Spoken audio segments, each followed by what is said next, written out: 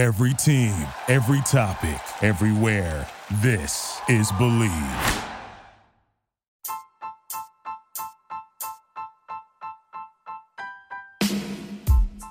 Hey, TCK Potters, I want to give a shout out to Anchor, which is the podcast avenue we record with to bring you these episodes. Have you ever thought about starting your own podcast? When I was trying to get this podcast off the ground, I had a lot of questions. Like, how do I record a podcast? How do I record an episode? How do I get the Candlestick Kids Fantasy Podcast onto all of the apps that people are listening to?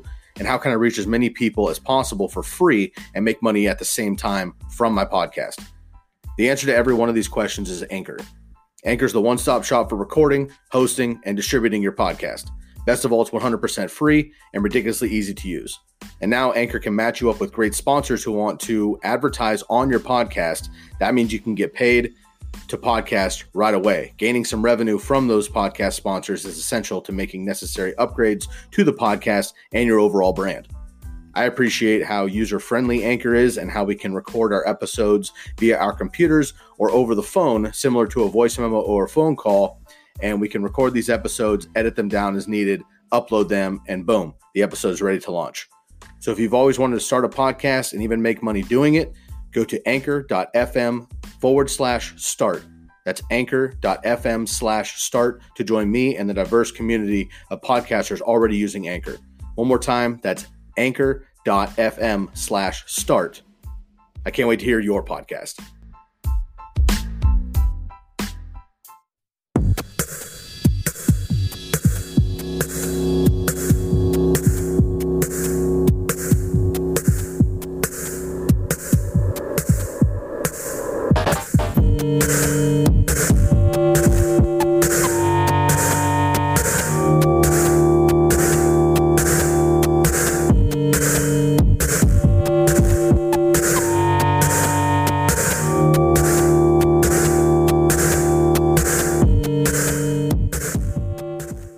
TCK Potters, happy week 8. We are more than halfway through the fantasy season already.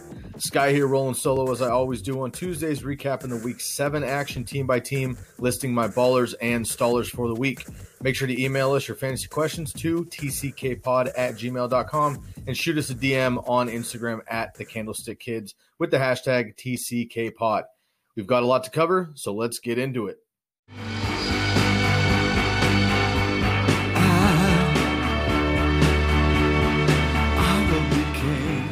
Jerry Rice, Andre Reed, Chris Carter. I smoked all these fools. I could have been a contender. I could have been somebody. Well, I'm the best corner in the game. When you try me with a sorry receiver like Crabtree, that's the result you're going to get. Your weak ass, get your weak ass off the field. Get your weak ass off the field. He could go all the way. Because I'm a winner. I'll always be a winner. And you'll always be a loser.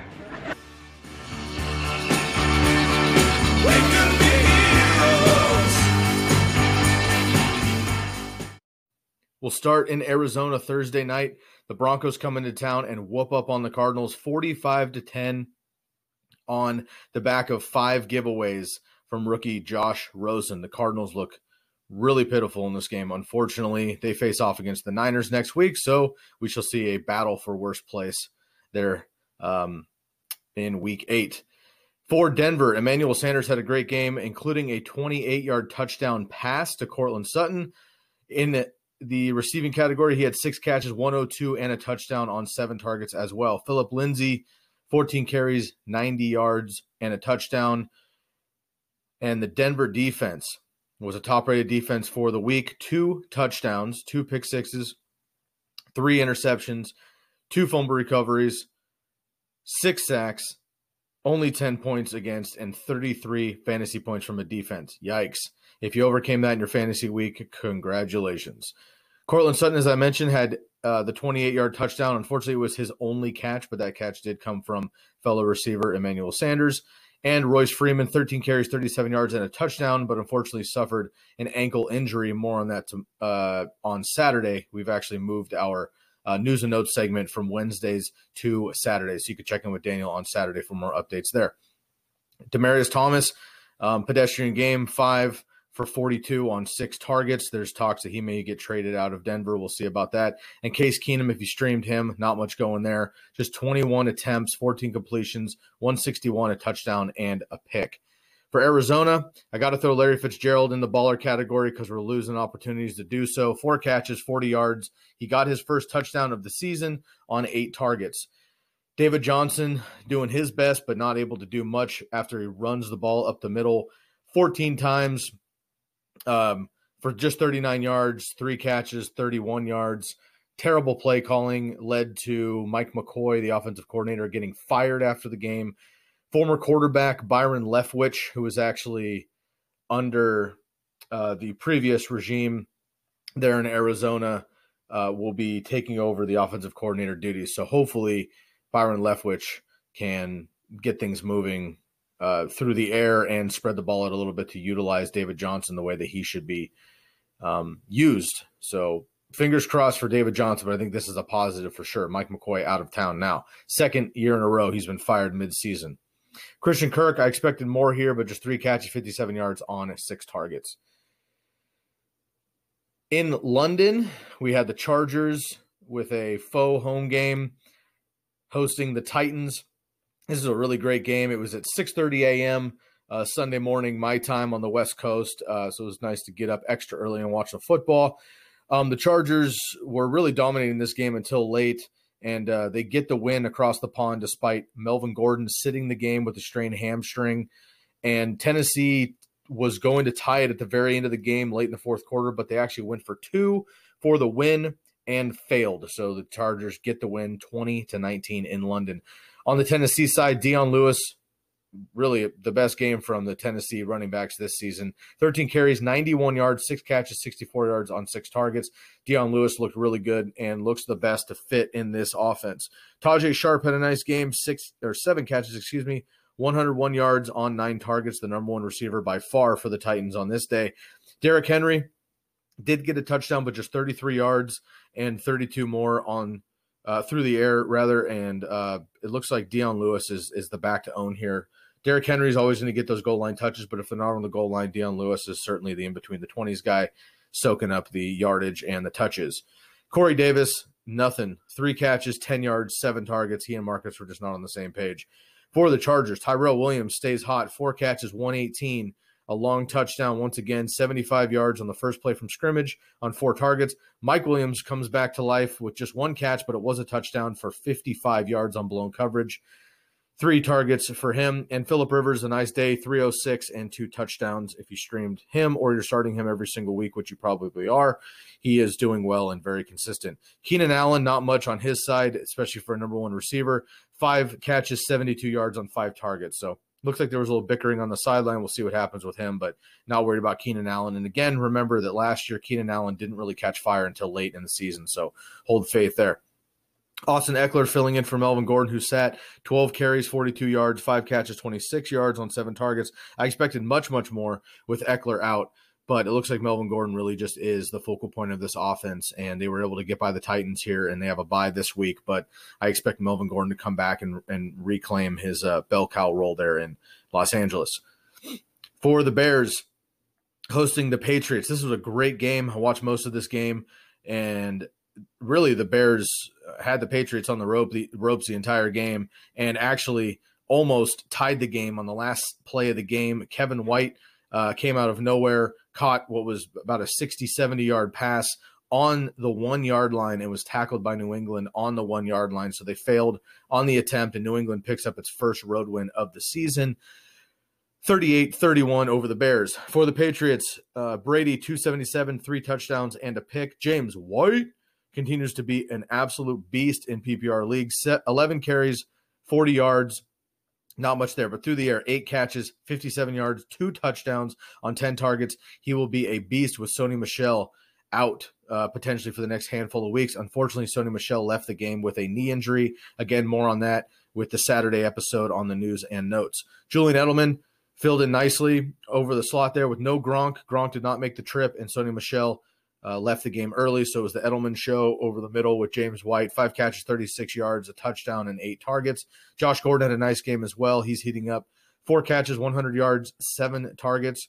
And Chris Hogan, remains relevant. 6 catches, 63 yards, and 7 targets. I made a claim a couple weeks ago that he was the one I was worried about in this Patriots offense, and I still am when everyone's on the field. That includes Sony Michel, that includes Gronkowski. Patterson didn't even have a catch in this game. When those guys are out or not effective, Hogan will be the guy. But if everybody's on the field, I'm still worried about Hogan. So he's a check. If you're listening to our new trade segment, he's a check for me for right now. I want to see what happens, but he's not somebody that I'm necessarily just automatically firing up every week. I would pay attention to who is in the lineup for the Patriots. Moving on to the Chicago side, Mitch Trubisky stays hot as well.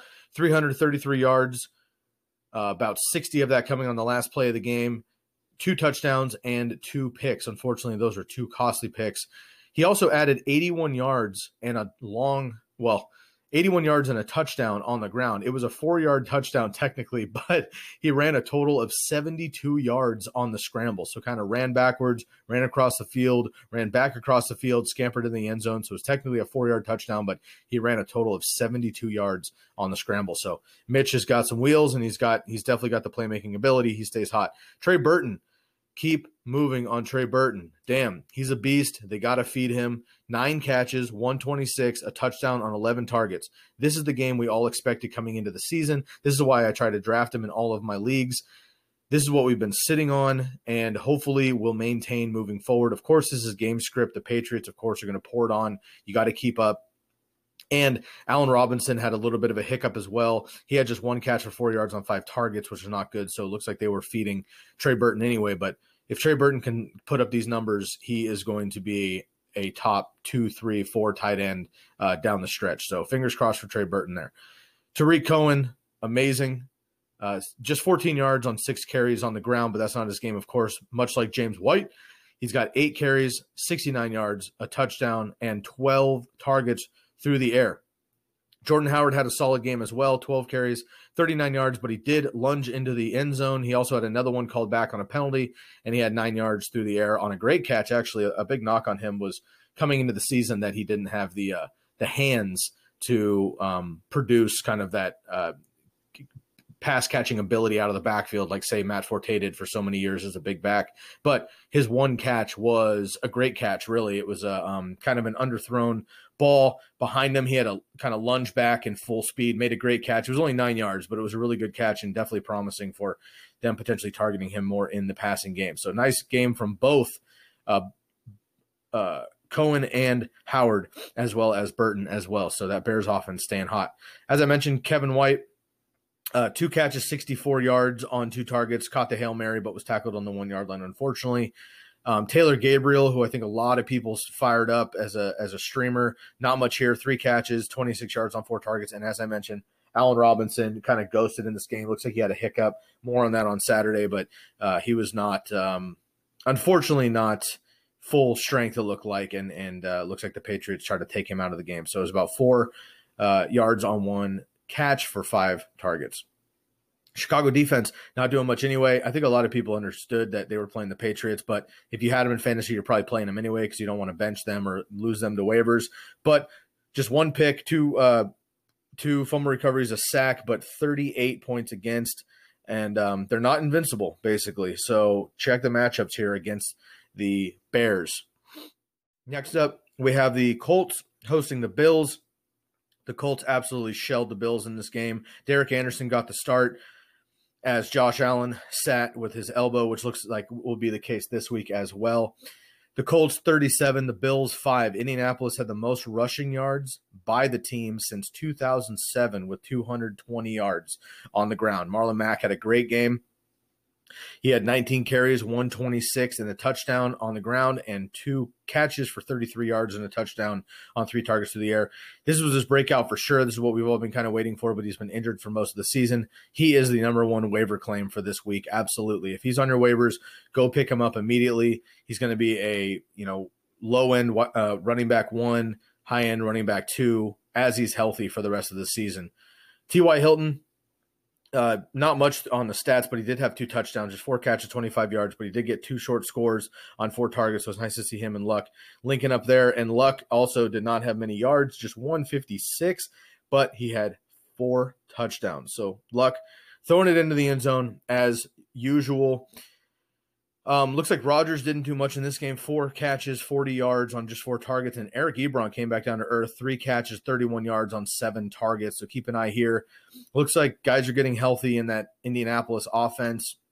As long as Doyle's out, you're firing up Ebron for sure. But with T.Y. back to full strength, Mack coming back, Nyheim Hines out of the backfield. It didn't have a huge game, but certainly a factor in this game. And Chester Rogers also able to take some up. Looks like there's just so many mouths to feed in Indianapolis all of a sudden that Ebron, if he doesn't catch his touchdowns, may be tough in the tight end category with just yards. So keep an eye there. Nyheim Hines, 5 carries, 47 yards, 1 catch, -5 yards on 2 targets. So this is definitely disappointing.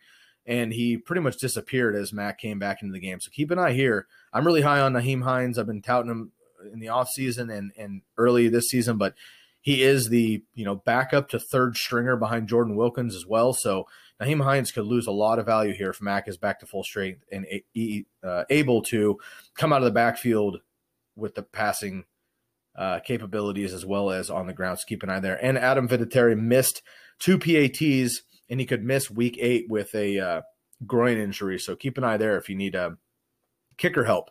On the Buffalo side, Ivory actually had a nice game stepping in for Shady McCoy, who left the game with a concussion.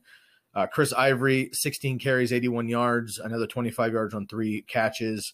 And it was pretty solid himself until he suffered a knee injury as well. So that brought up the third string running back, Marcus Murphy, who had 4 carries for 53 yards, a nice 35-yard scamper mixed in there, and 5 catches for 17 yards on 6 targets. He could be the number 1 running back next week versus New England for Buffalo. So keep an eye there.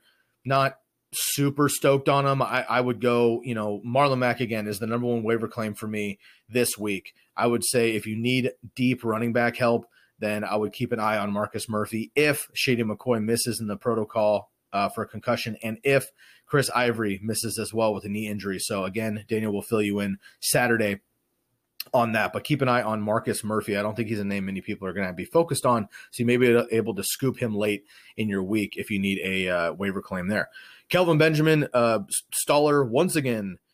He had 71 yards, which is his best game of the year by far, but just 4 catches, 71 yards for a wide receiver, 3 deep flex. It's decent, but I'm just not confident about Kelvin Benjamin, so I'm not really feeling it. Although he and Derek Anderson do have some history back in Carolina, so maybe if Derek Anderson does play this week, which it looks like he will, and moving forward, maybe Kelvin will have some better numbers, but I'm not really high on him, as you've known if you've listened to the podcast. Moving on to Jacksonville, where Jacksonville gets humbled once again by the Houston Texans. The red-hot Houston Texans win their 4th straight game, and the Jaguars score 7 or fewer points for the 3rd time this year, which is tied for the league worst with the Bills. So once again, the Jags have scored 7 or fewer points total for the 3rd time this year, tied for a league worst with the Bills. The Texans are red hot. The Jags are ice cold, and they need to figure it out quick. For the Houston Texans, my boy Lamar Miller. Wouldn't you know it? I trade him away, and he spits right in my face. Classic fantasy football. Lamar Miller, 22 carries, 100 yards, a touchdown. Business as usual, right? What the F? Classic Lamar Miller. I'm not super high on him. Of course, he's a running back that's going to get those touches. So until Deonta Foreman comes back, looks like Blue didn't have much to do in this game. So if you got him, you're firing him up. He's going to be an RB2 and RB3. And with bye weeks and such, you fire up Lamar Miller. I'm still not super crazy on him. Honestly, I traded him off last week. If you want to and you think you can get something else, I would move Lamar Miller ASAP this week off of his hottest game of the year and maybe his biggest game that'll be for the entire season. So if you want to make a move on Lamar Miller, I think this is your week right now before he potentially cools off moving forward, especially against that Jacksonville defense. I think you can sell this really high potentially, especially if you package him up with somebody else. So just some insight there. I would personally not be stoked on this game. Hopefully he helped you win your week this week, but I would actually move Lamar Miller ASAP. DeAndre Hopkins, 3 catches, 50 yards. He did get his token touchdown, which he does weekly on 8 targets, but just 50 yards otherwise on 3 catches. So keep an eye there. Of course, he was matched up against Jalen Ramsey. I'm not worried about it there, although he did school Ramsey on one catch that you can find on social media, Twitter, Instagram, whatever, where he kind of dusted him for a 20-yard catch, but it was a one-handed, nice grab right over Ramsey, and you could just see Ramsey's body language after the play, like, holy shit, this dude's legit. So I don't see Ramsey talking about Nuke Hopkins because he's clearly one of the best in the league. So Ramsey's getting humbled as well as that Jacksonville defense. Will Fuller, nice game here, bouncing back, 6 catches, 68 yards on 8 targets. He had more targets once Keke Coutee left the game with a hamstring. So unfortunately, Coutee did come up short. We don't know what's going to go on moving forward, but more on that on Saturday. Unfortunately, though, for Coutee, he will probably be missing this week, and we've got Will Fuller, who will get a huge bump if Coutee is out now, back to the last couple of weeks before Coutee came in. So keep an eye on Will Fuller. On the Stallers side, Deshaun Watson, 139, 1 touchdown, just 13 yards on the ground. So keep an eye on Watson. I think he's fine moving forward, but this is a tough game against that Jacksonville defense. For the Jacksonville Jaguars, we've got Yeldon, who was stepping in for Fournette once again. I expected much more for him. 12 carries, 28 yards, another 40 yards on 5 catches. And he did get a touchdown, a nice grab there on 7 targets. This is kind of a tricky situation. Of course, we had Carlos Hyde get traded on Friday from the Browns over to the Jaguars. It was noted Saturday afternoon that Hyde was not going to play, so we knew that. So you could fire up Yeldon with confidence. They also had Jamal Charles on the roster there, so I was a little bit worried about him, siphoning some touches. That didn't really happen. But now we come off of that week. Hyde is going to have a full week with the team. I think Hyde's going to be the number 1 running back.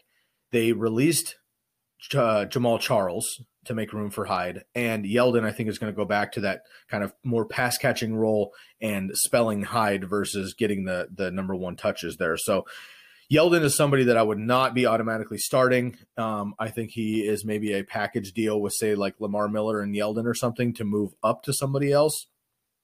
I would try to make that move if you possibly can, because I think Yeldon is going to lose a lot of value with Hyde coming in there being the workhorse. And Fournette may or may not come back this season. I'm almost leaning toward he may not even come back this season.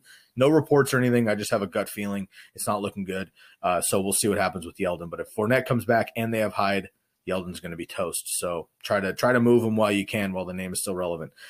Dante Moncrief, the leading Jags receiver for this week, 7 catches, 76 yards, and 10 targets. Stallers, the other Jags receivers, no more than 4 catches or 30 yards for any of the other individual receivers for the Jags. Usually it's one guy and one guy only, but we never know who it is. Blake Bortles benched in this game. Blake Bortles benched at halftime for Cody Kessler. Yikes. They both looked rough. Keep an eye here. Looks like Bortles will remain the starter for week 8, but I'm not stoked on either one of these guys.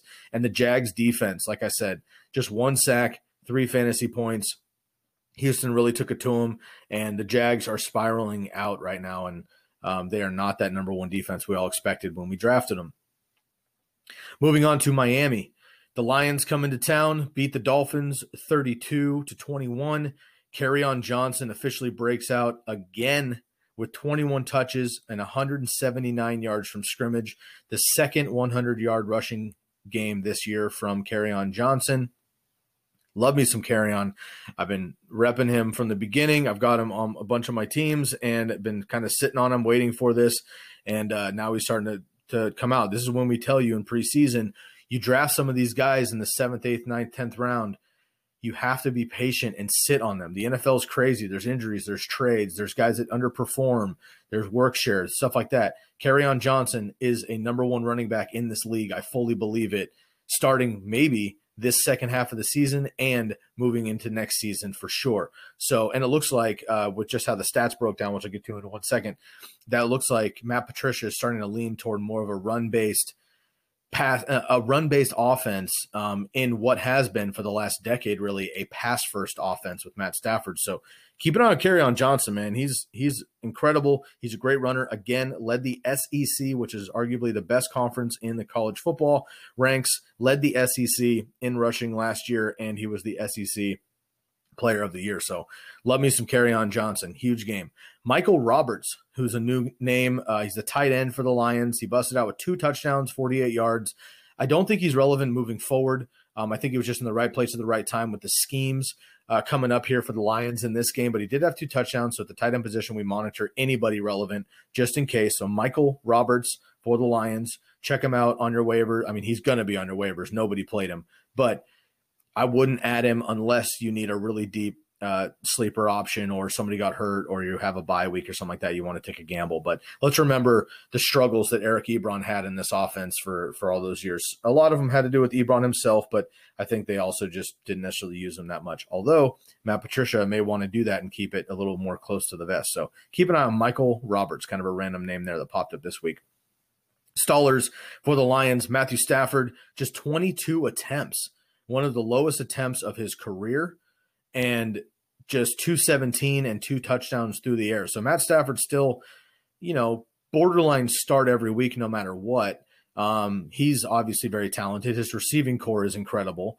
The Lions offense in general moves the ball very well, but again, they might be leaning a little bit more toward Kerryon Johnson. Although the Dolphins have a decent secondary, they give up a lot on the ground, so maybe this is just a game plan situation, but these are things this time of year when you're trying to get every win matters now. I mean, we're only a couple weeks out from the playoffs. You need to start getting your seating proper and get these wins. So these are things you need to start paying attention to. So in a plus matchup for quarterbacks, Stafford is a surefire QB1.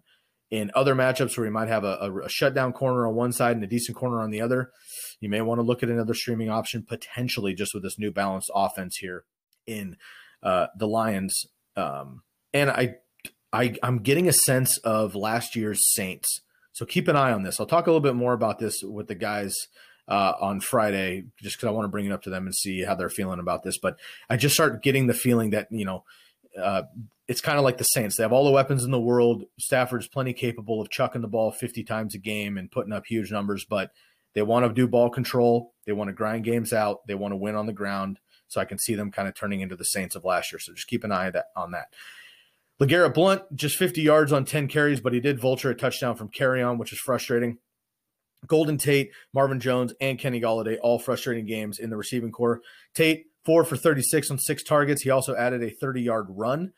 Marvin Jones, 3 for 29 on 4 targets, and Kenny Golladay, 2 for 37 on 2 targets. I'm going to bring these guys up in our new trade segment on Saturday, so keep an eye on that. But I'm a little bit worried about this Detroit receiving core. They're all incredibly talented. We know that.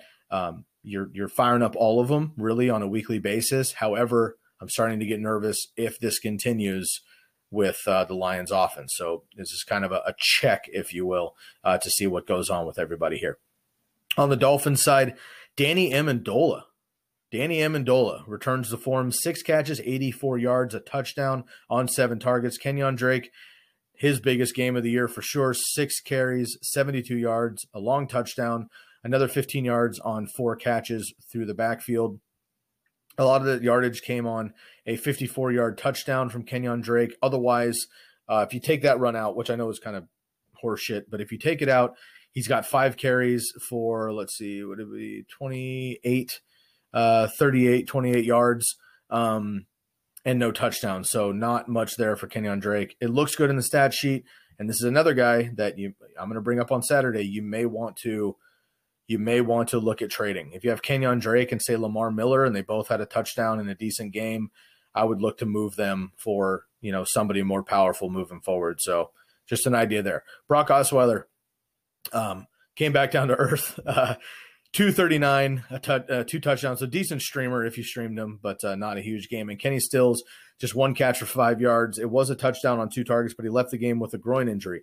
Albert Wilson, 3 catches, 32 yards on 3 targets. He left the game with a hip injury. Frank Gore, 10 carries for 29 yards. I think he's just tired. And the Miami defense, 1 sack and 32 points against, -5 fantasy points here. So Danny Amendola is also a bit injured, so keep an eye on this. I think Daniel will report on this on Saturday, but it looks like I read a report today that the Dolphins are looking to potentially start at their receivers Brian Hartline. Remember Brian Hartline from about 4 years ago who exploded on the fantasy scene, and Devon Bess, who also hasn't been a name in about 4 years in the NFL. So the Dolphins are hurting. Keep an eye on the Miami offense there as a whole. Not really interested. Moving on to New York, where the Jets get slapped around a bit by the Vikings. The Vikings are returning to form right now, and I think they're becoming one of the stronger teams in the NFL. Their defense is coming back around. Dalvin Cook's not even healthy yet, but I think they're starting to become who we thought they were going to be. So they get a big win on the road in New York, 37-17. Thielen does it again, the 7th straight game with 100 receiving yards, which ties an NFL record. To be exact, he had 9 catches, 110 yards, a touchdown on 10 targets. Latavius Murray fills in well once again for Dalvin Cook, 15 carries, 69 yards, and 2 touchdowns. Kirk Cousins, pedestrian game, 241 and 2 touchdowns, so decent streaming option, but certainly not the big numbers we're expecting from him week in and week out. And Stephon Diggs has really cooled off. He's still getting the targets, 14 targets in this game, more than Thielen by 4, so easily the most targets on the team and really in the league for the week, but only 8 carries for 33 yards. So looks like Diggs is getting that number 1 coverage, and Thielen is playing out of the slot. So Thielen is able to just gobble up all of this underneath stuff. He can definitely, turn it on after the catch for a nice, grip of yak, yards after catch. And, Diggs is awesome, but he's unable to kind of break away from these number 1 cornerbacks from time to time. So they're not linking on these deep balls. So I think it'll happen eventually, but so far Diggs has cooled off a little bit. It might be a time to go get Diggs right now if you believe in him, which I personally do. Aldrick Robinson caught his random touchdown for the week, 34 yards, touchdown on 3 targets. On the season, he has 4 catches, 67 yards, and 3 touchdowns. So it's 4 total catches for 3 touchdowns on the year. So Aldrick Robinson is not a name to be picking up. I think he's just a 3rd, 4th, 5th receiving option on that team, and he's in the right place at the right time and does have some skill. Catches another long touchdown. Kyle Rudolph, not to be mentioned here, 1 catch, 16 yards, 4 targets. Yikes. He's a must-start at the tight end position because of what he's capable of doing, but he hasn't seen more than 5 catches or 57 yards since week 4. So keep an eye on Kyle Rudolph. Moving on to the Jets, Chris Herndon is becoming a tight end name that you may want to pick up and stream. This is 2 weeks in a row with a touchdown, 42 yards on 7 targets. And Trenton Cannon, 2 carries for 4 yards, but 4 catches for 69 yards on 5 targets out of the backfield. He entered after Bilal Powell left with a neck injury. Neck injury is obviously nothing to mess with. Bilal Powell could certainly miss some time here, so pay attention on Saturday to get the report on that. And if so, Trenton Cannon could potentially be a streaming option at the running back position. Isaiah Crowell, another ho-hum game, 11 carries, 29 yards, 1 catch, 21 yards. Not buying Crowell. I keep saying it. I know he's going to have another 150-yard game eventually this season. I don't want to take the chance. He's just not what I'm trying to put not the eggs I'm trying to have in my basket, I guess I'll say. Robbie Anderson, 3 catches, 44 yards on 10 targets. So 10 targets for Robbie Anderson, just 3 catches, not able to link up with Darnold, unfortunately, so he comes back down to earth as well. And I keep mentioning with Robbie Anderson too, boom or bust. The booms are going to be very high with he and Crowell. 150 yards for rushing and receiving, possibly 1 or 2 touchdowns. But they could also have these games where they have, 30 yards, 40 yards total. So be careful here. And Jermaine Kearse, no catches at all. He was probably the number 1 waiver claim last week, and he was really the biggest streaming option that all the analysts around the league were having people play. And I mean, I'm not going to say I had a case one way or another. I didn't really believe in him just because he had 1 big game, of course, out of the slot, which is nice, filling in for Enunwa, who got hurt.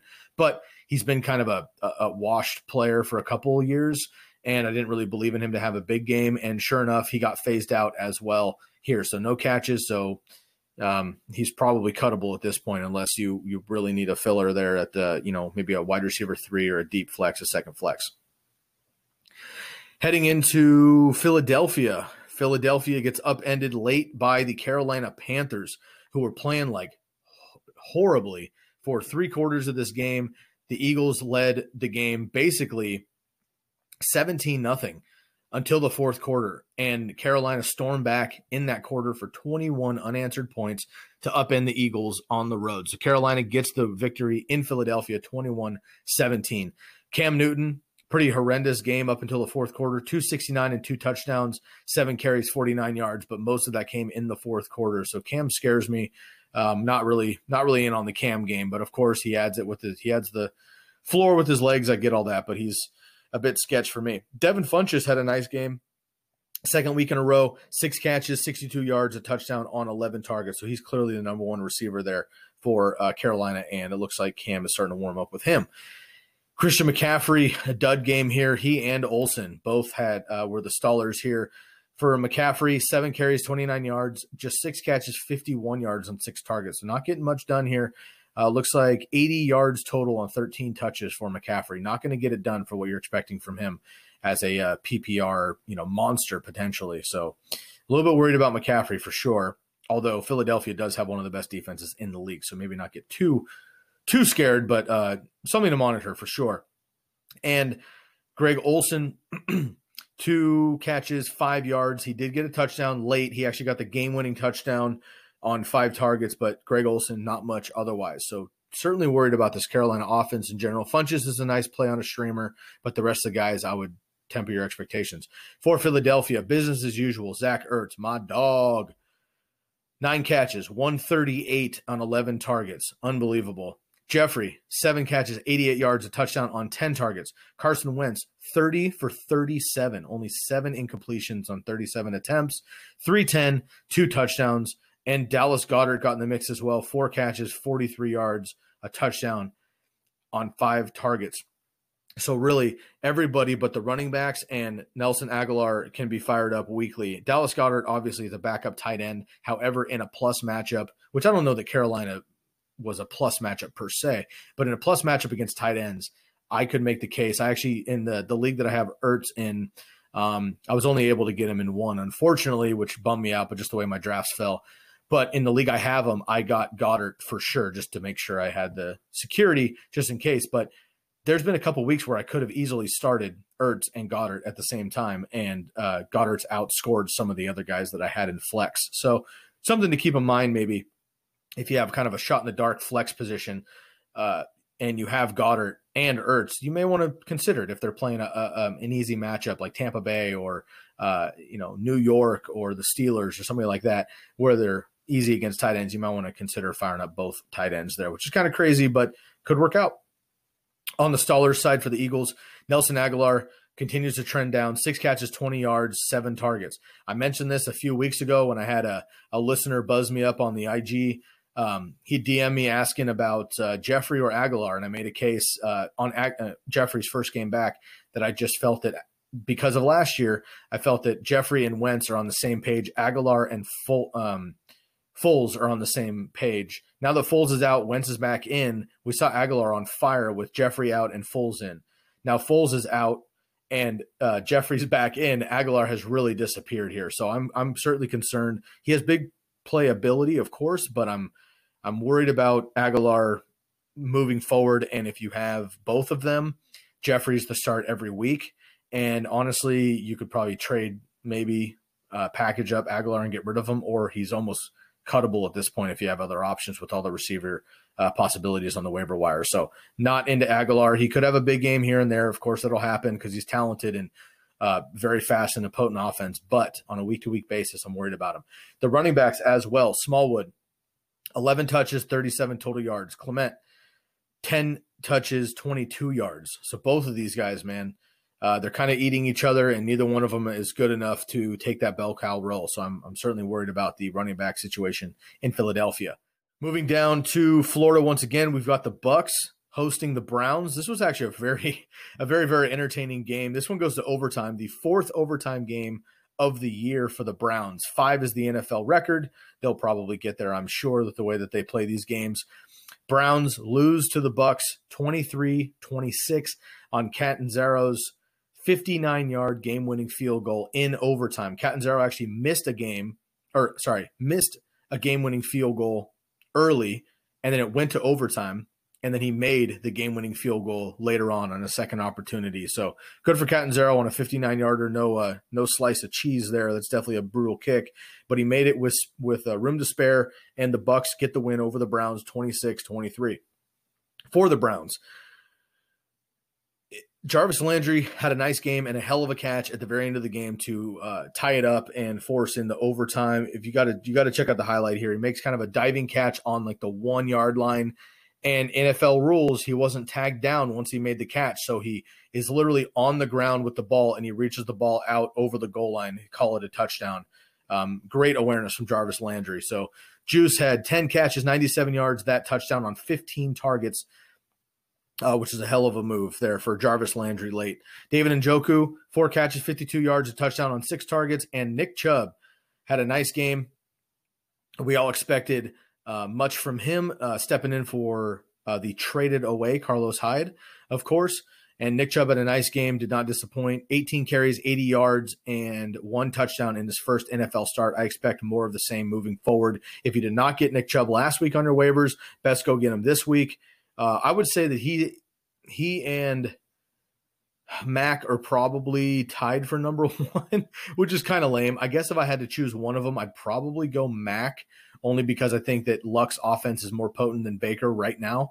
But I love Chubb. So if you can get one of the other running backs, I would go after Marlon Mack or Nick Chubb. Baker Mayfield, nice game as well. Didn't do much early, but as late, he's kind of a cardiac kid. Got it done late. 215, 2 touchdowns, another 43 yards on the ground as well.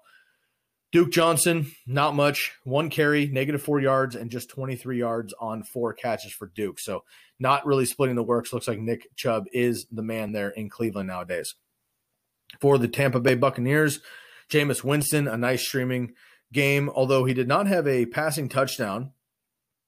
He had 365 through the air, 2 picks, but he did have 55 yards on 10 carries and a rushing touchdown. So Jameis didn't get it done, touchdowns through the air, but he did throw 365, and then he got that touchdown on the ground. So nice streaming option in fantasy circles, at least for Jameis. And Mike Evans bounces back, 7 catches, 107 on 11 targets, and O.J. Howard remains hot at the tight end position, 5 catches, 67 yards on 9 targets.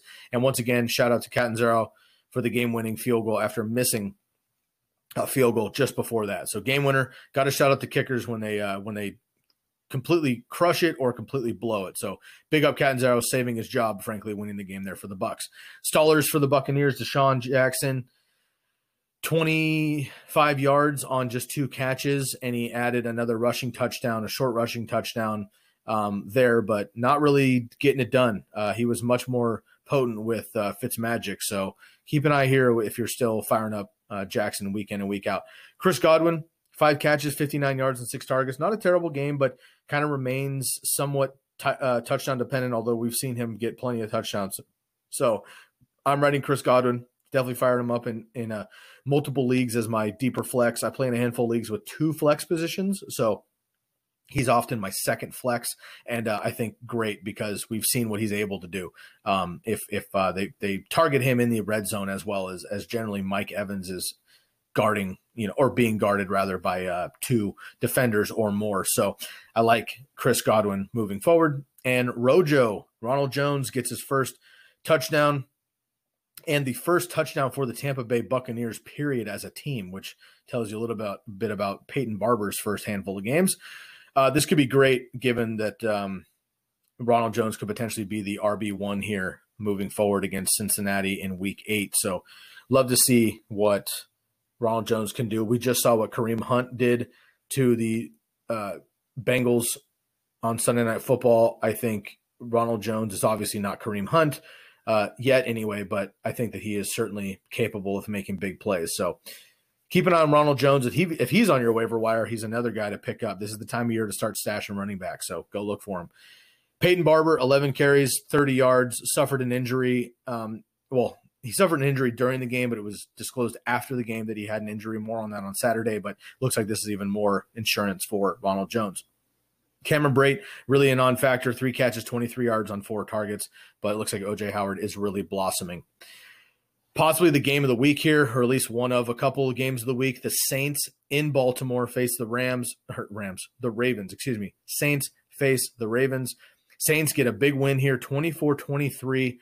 You've probably heard about it by now, but if you haven't, Justin Tucker, Mr. Reliable. I keep touting him as the best player on the Ravens team, period. He's my partner's favorite player in the league. she's a big Ravens fan, which I've mentioned a couple times on the podcast, and Tucker's her dude. But damn, missed his first career PAT, and that point would have tied the game at the very end, but he missed it. So the Ravens fall 1 point short to the Saints. The Saints get the win. Huge road win. And Tucker was 222 for 222 before that miss. He's still the best kicker in the league. I'm not worried about it. He'll be just fine. But I'm sure you've seen a meme or a picture of him by now with his face, his big eyes, like, what the hell just happened? Everyone makes mistakes. Everyone has a oopsies. I'm not worried about it. I feel bad for the guy because he's just incredible. And to lose a game like that with his talent is just rare. I don't see that ever happening again. But Justin Tucker's a beast. One of my favorite players in the league just in general. And I think he'll be plenty fine. But I had to mention that in the liner notes. So Saints get a huge road win against the Ravens, 24-23. For the Saints, Michael Thomas has another nice game. Not as huge as he has been having, but certainly efficient and getting it done. 7 catches on 9 targets, 69 yards, and a touchdown. Michael Thomas is beasting. He had another big catch called back on a penalty, so he is going to be just fine, especially against this just brutal Ravens defense. Drew Brees, 222 and 2 touchdowns. He also joined the 500 touchdown club with Brady, Manning, and Favre. So just another record taken down by Drew Brees. I had mentioned last week that I figured this would kind of be a like 200 and a touchdown or 2 game for Brees to get that record and maybe another one. Sure enough, it was. I knew this wasn't going to be a big game. I actually played I actually played Baker Mayfield over Drew Brees in one league. And then I played, it was CJ Beathard over Drew Brees, which didn't work out so well. But I just knew that Drew Brees was not going to be Drew Brees. He's on the road. He's outside. He has a rougher, record on the road outdoors. So didn't see that coming. Moving forward, Ben Watson. Brees should be just fine moving forward, though. Not worried about Brees at all. Ben Watson, 6 catches, 43 yards, a touchdown on 6 targets. Some stallers, Alvin Kamara and Mark Ingram. Alvin Kamara, Mark Ingram. Alvin Kamara, 17 carries, 64 yards. He did get a touchdown on the goal line, which is good to see for Kamara owners after Ingram got 2 last week, but just 11 yards on 2 catches. Mark Ingram, 12 carries, 32 yards, and 10 yards on 2 catches. So both of these guys, Kamara just 19 touches for 75 yards and a touchdown, and Mark Ingram 14 touches for 42 yards. So certainly concerning here, but again, this Baltimore defense is arguably the best in the league, especially at home. So I'm not really worried about the guys, but definitely something to keep up. And it might be a good opportunity if you want to and you believe in them. This could be a great game to go and buy both of those guys. If you're all in on Kamara or Ingram, I would go do it this week because they're probably not going to have this low of a performance the rest of the season. Traquan Smith had a nice game, 3 catches, 44 yards, and 6 targets. Another big name on the waiver wire you may want to consider if you need some wide receiver help, as Ted Ginn was placed on the IR, so there's definitely some room there for Traquan Smith. For the Ravens, John Brown stays hot, 7 catches, 134, a touchdown on 7 targets. Joe Flacco, good streaming option, 279 and 2 touchdowns. Some stallers for the Ravens, Crabtree, 5 for 66, 9 targets. Lamar Jackson isn't doing much, but I had to throw his name in here. His first rushing touchdown of his career, so big up Lamar Jackson. May not happen this year. I think I was premature on that, but I'm ready for Lamar Jackson for sure. I'm all in on him. And Buck Allen. Didn't do much, just 24 total yards on 6 touches. Willie Snead didn't have a big game either. He had just 4 touches for 34 yards on 7 targets, which is bad. He had some bad drops. Hayden Hurst, nothing. Tucker already mentioned. And the Baltimore defense, just 1 fumble recovery, 1 sack, 24 points against 3 fantasy points, but pick them up if they are dropped. Keep an eye on that. If they're dropped, pick them up for sure. The Redskins host the Cowboys and beat the Cowboys 20-17. Dallas trades for Amari Cooper on Monday, but the Redskins are in first place in the NFC East. So we'll talk more about Amari Cooper later on in the week. I'm not going to talk too much about that right now until we know more, but Dallas is on a bye this week anyway, so I'm not worried about that. Dallas, Dak had a nice game, 273, a touchdown, and another touchdown on the ground. Gallup, he had a nice game, 81 yards and a touchdown on 5 targets. Cole Beasley, 56 yards on 7 catches, and Allen Hurns, 5 catches for 74 yards. Zeke, worst game of the season by far, 15 carries, 33 yards, and just 9 yards through the air on 6 targets. Not worried about Zeke moving forward. This Washington defense, I think, is better than people realize. For Adrian Peterson, 24 carries, 99 yards, almost had 100 yards. Once again, AP looks great. And Capri Bibbs filled in for Chris Thompson, who did not play, with 13 yards on the ground and 43 and a touchdown through the air. Jordan Reed, yikes.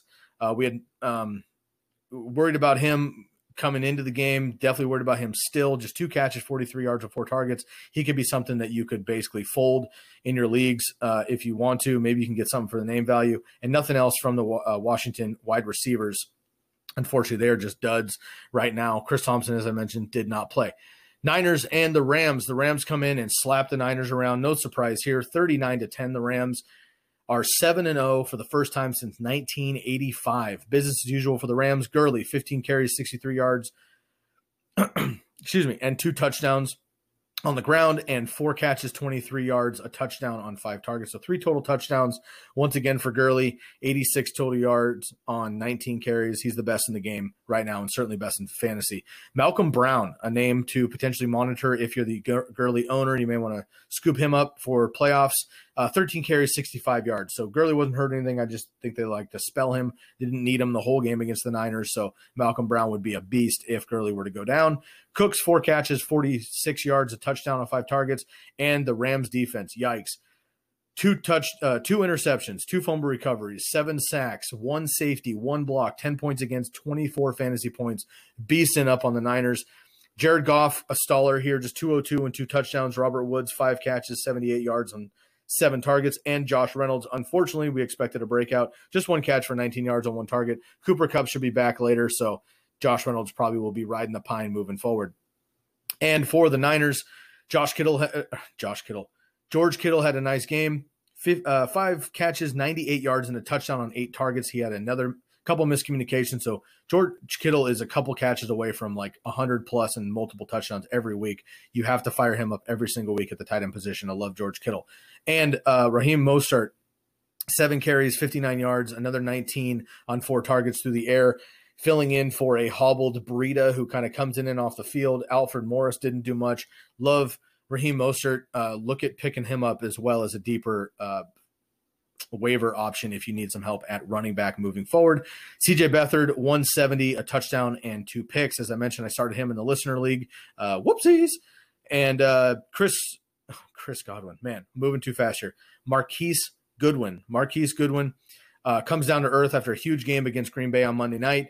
2 catches, 24 yards on 5 targets. He had a couple deep bombs they weren't able to collaborate on. I think he'll be fine moving forward. I love Marquise Goodwin and his talent, of course, so not really worried about it, but definitely came down to earth. And Pierre Garçon, just 5 yards on 1 catch.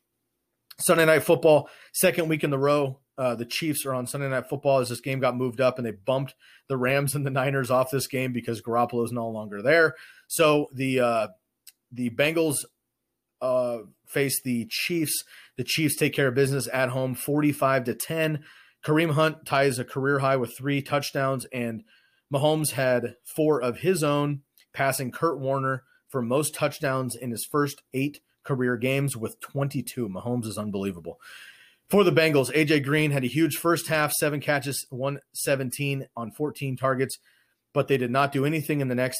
He does this every once in a while. They'll have huge first halves, and then they go away from it. It's ridiculous. He's clearly the best player on the team outside of possibly Joe Mixon. And the game that he caught 3 touchdowns in the first quarter, he didn't do shit the whole rest of the game. And for this game, he was unbelievable. He was on fire in the first half, and he didn't do anything in the second half. I don't understand why they go away from him. The coverage can't be that good. You still got to feed the ball in here. But Andy Dalton did continue to fire the ball to A.J. Green, even though he was doubled and triple covered, and Bad Andy came out in the second half and pulled out a complete dud. Unfortunately. So Andy Dalton just 148 and a touchdown. I know a lot of people streamed him against this Kansas City defense, but the Kansas City defense is getting better, and Bad Andy shows up on primetime. So unfortunately, that was a dud for you. CJ Uzoma, 2 catches, 13 yards, a touchdown on 2 targets. And Joe Mixon, a staller here, 13 carries, 50 yards, and just 1 more yard out of the backfield. He really had a 3 or 4 great runs, 10 plus yards that were called back by penalties.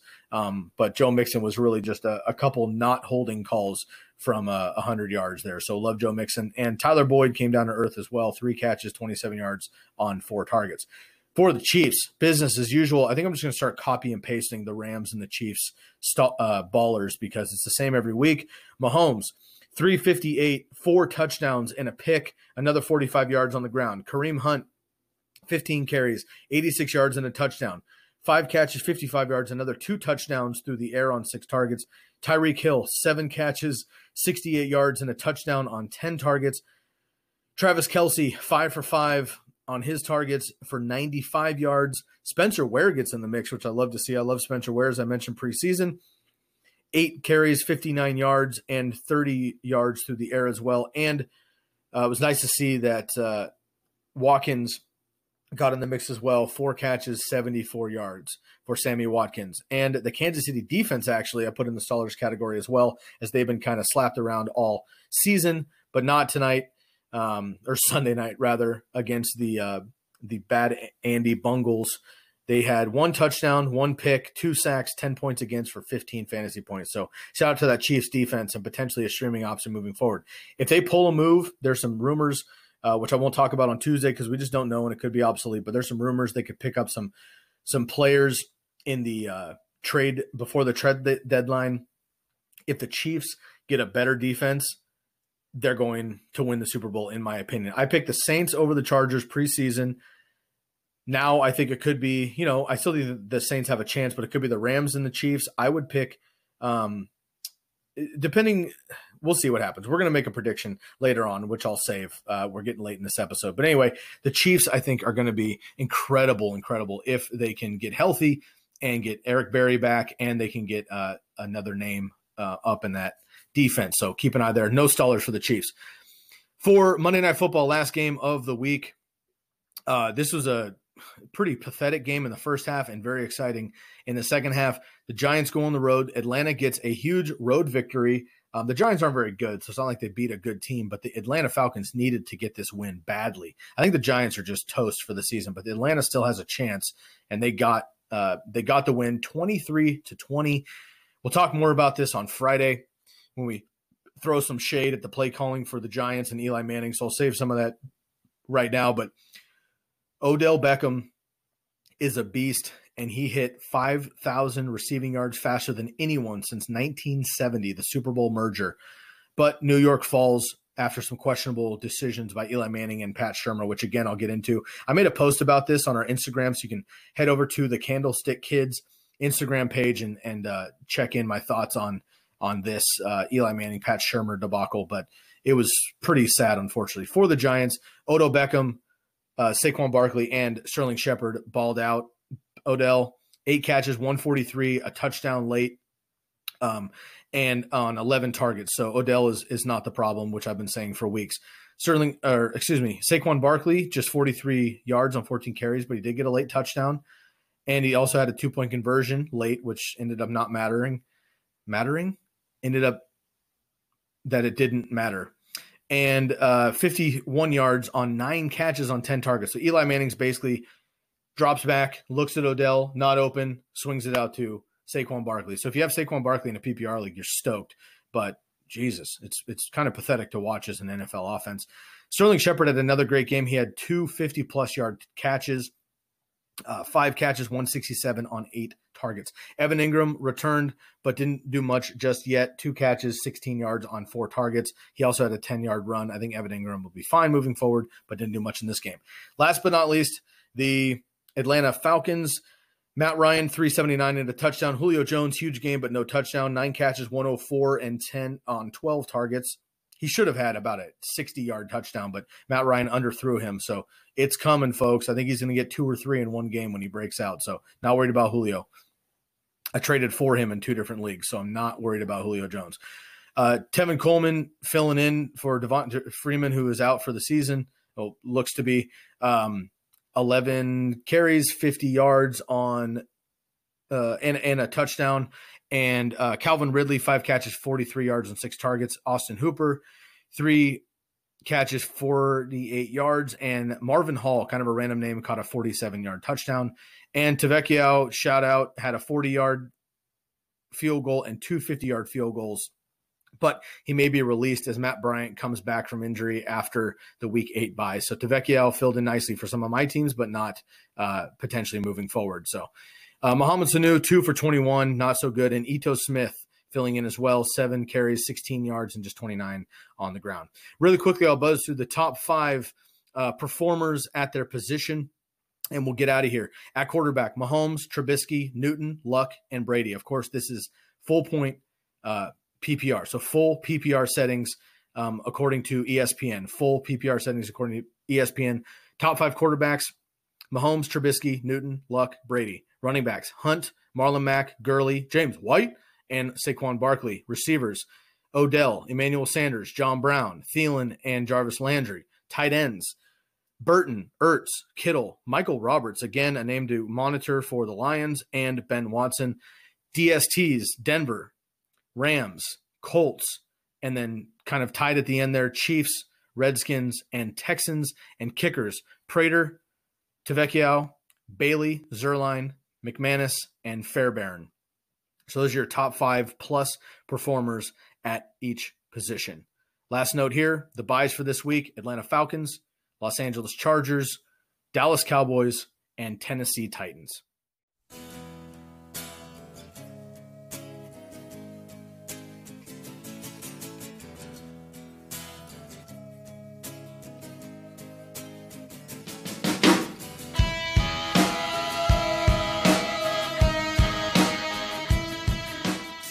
Well, that'll do it for the Week 7 recap.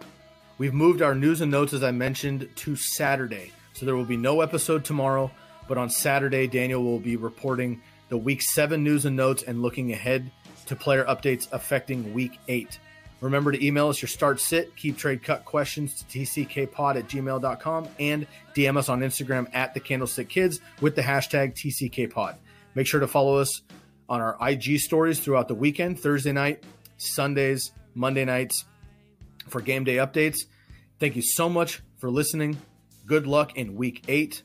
And for Daniel Stancato, I'm Sky Guasco, and we are Out of here! Thank you for listening to Believe. You can show support to your host by subscribing to the show and giving us a 5-star rating on your preferred platform. Check us out at Believe.com and search for BLEAV on YouTube.